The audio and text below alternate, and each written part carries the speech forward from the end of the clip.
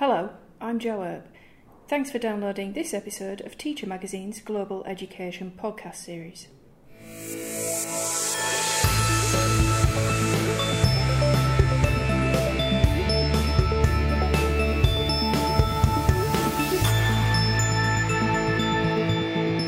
The Research Schools Network in the UK is a joint project involving the Education Endowment Foundation, the EEF, and the Institute for Effective Education.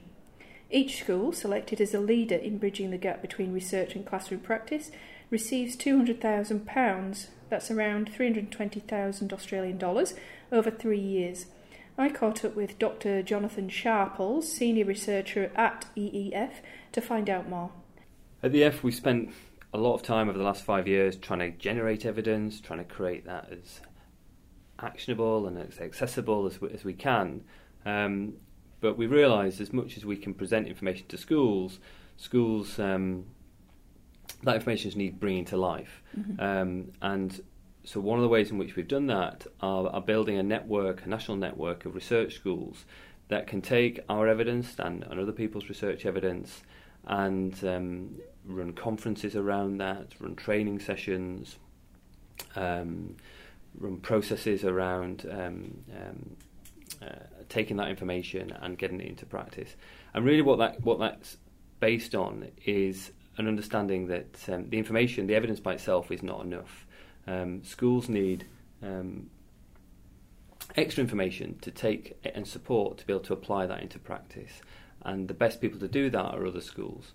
Mm-hmm. So, if you take evidence, say for example, around feedback in the classroom, that this is well understood, schools know about that.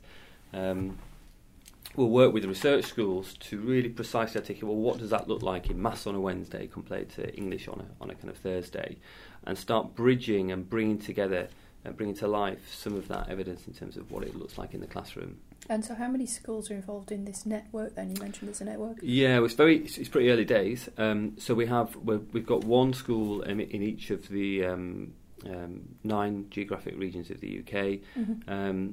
And those schools will be working with hundreds of schools just around basic communication. So that'll be through newsletters and blogs and conferences and just disseminating information to schools.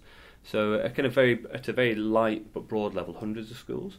Then on the kind of the next sort of more intense level, they'll be running training on either particular practices or areas of practice. So that might be training on evidence informed around maths or literacy or feedback, or it might be on processes. So around wise and precise use of data. It might be on how do you implement effectively. It might be on evidence informed leadership. And those kind of training packages will typically be working with 50 to 100 schools. And then the kind of the most intense stuff is where they'll be running really front-end world-class innovation projects where they'll be taking a bit of existing evidence and really trying to push the ideas of what this can look like in terms of new pedagogies and new teaching strategies. And they'll be typically working with sort of 10 to 20 schools, developing new interventions and innovations in the classroom. Mm-hmm. So it's exciting stuff. Yeah. Now, something that we often say at Teacher is obviously you can look at the evidence there and look at what's worked in another school, but it's important that to realise that you can't just pick it up and plonk it in your own school and hey presto, there you go, a bit of magic. And that's something that you're keen on sharing as well, isn't it? Mm. We try and work with schools to think about how they integrate this research evidence into their into the processes and their existing knowledge of what's going on in schools. So the first step would be nothing to do with external research. It would be about how are you using your existing data to really understand your context and really understand where the kind of gaps are and use that to drive areas for school improvement. The next step is where they can look at the existing research and think, well, what's been shown to be effective in relation to those issues elsewhere? Where's the evidence in relation to things that might be worth trying? So that would be around the decision making process. Then once they've made a decision, well, we're going to try something new in this area, we'll give some help around implementation. So how do you go about making those changes? How do you adopt and adapt to kind of existing things that are out there? Then we'll think about supporting them to evaluate that change in their own particular context. So how do they use their existing data? How do they construct good evaluations to pick up those changes that they're hoping to see? And then finally, once they've found kind of things that are effective, how do they really embed that and get that working across that school? So I guess the principle throughout that is integrating the research knowledge with their professional expertise in a way that's kind of balancing that appropriately. Mm-hmm. Now, you do a lot of work in the UK and you see a lot of educators.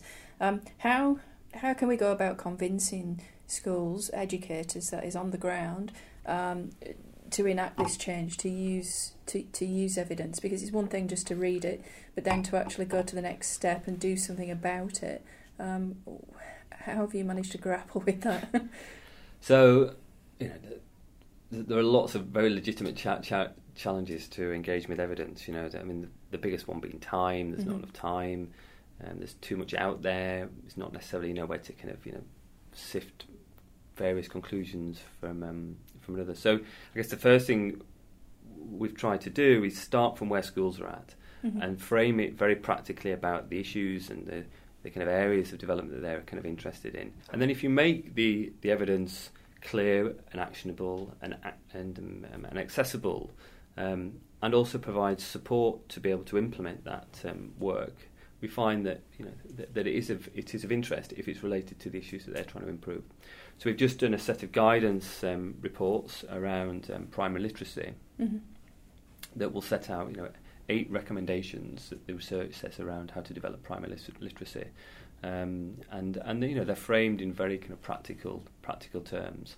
So it'll run through how do you go about implementing a phonics program effectively, for example, or how do you diagnose the particular weakness within a particular child? Is it deficiency around phonics, or is it a deficiency around comprehension? Where do you focus your effort? So if you start from the practical context of teaching and learning, and then bring the evidence to that, rather than the other way around, it seems like schools are interested in this work. Mm-hmm. Who are the champions that you're finding in the research schools? And is it the principals, as we call them here, the head teachers over there, or is it the leading teachers? Who's really driving this in the UK? Yeah, so that's a great question. So too often this idea of evidence-informed practice has been isolated teachers working on particular issues, or on a master's degree, or which is great, but often that work has not been linked in or informed by or informing the overall school kind of agenda. So what we're trying to do is create a clearer picture of what this looks like at a school level, and recognise that different people are playing different roles in that process at a school level. So the leadership absolutely has to create a culture that encourages people to be inquiring and research. They have to set out processes by which all this work can inform the school agenda. They have to know about effective professional development. They have to have the kind of guts, to be honest, to stop things that are not working. There are leadership kind of conditions. But you're right, there'll often be an evidence champion or a lead teacher that will be coordinating the activity kind of within staff. So that might be a middle leader sometimes, who are playing a kind of leading role in terms of driving the changes. But it'll include bursars looking at the evidence around effectiveness when they're making decisions around spend and things like that. So we need to move beyond just seeing this as a homogenous role within schools, and realise that for an organisation to be evidence informed, different people can play different roles, right from doing primary research right through to teachers almost demanding that the training that they are sent on has got good evidence behind that. If you're working at a particular school and you see that another school's are doing some good things in an area, how do we connect there? What does it look like? Do we just pick the phone up and say, hey, what's your secret, as it were? Yeah. So there's a bigger agenda at the moment in the UK about a school-led system and about schools supporting other schools, and this push towards sharing best practice. And it doesn't. When you get schools to collaborating, they don't always share best practice. You can recycle poor practice. You can recycle things that are less effective. And some of the evaluations of that work is showing that we're not quite getting the transfer as anticipated. So with the research schools, the idea is that we work with them, we partner with them, but they are the kind of the face of the EF to other schools, and when you get that working, we'll get schools link that they'll have an issue that they want to focus on, and the research schools will be signposting, they'll be linking them up to other schools who might be doing innovations, they might be involved in projects, they might be particularly good at exemplifying what the evidence looks like in practice, and when that works well, they really bring the evidence to life. They're bringing to it expertise that we don't necessarily have. You know, we can, if you like, we can pull together the what, we can pull the evidence, but the how, the process of actually implementing that work, schools are best placed to provide that kind of picture of how that looks like in practice. That's all for this episode of Global Education. For more on this topic, check out the podcast transcript and related reading at our website. That's www.teachermagazine.com.au. To download all of our podcasts for free, visit acer.ac/teacher iTunes or www.soundcloud.com/teacher-acer.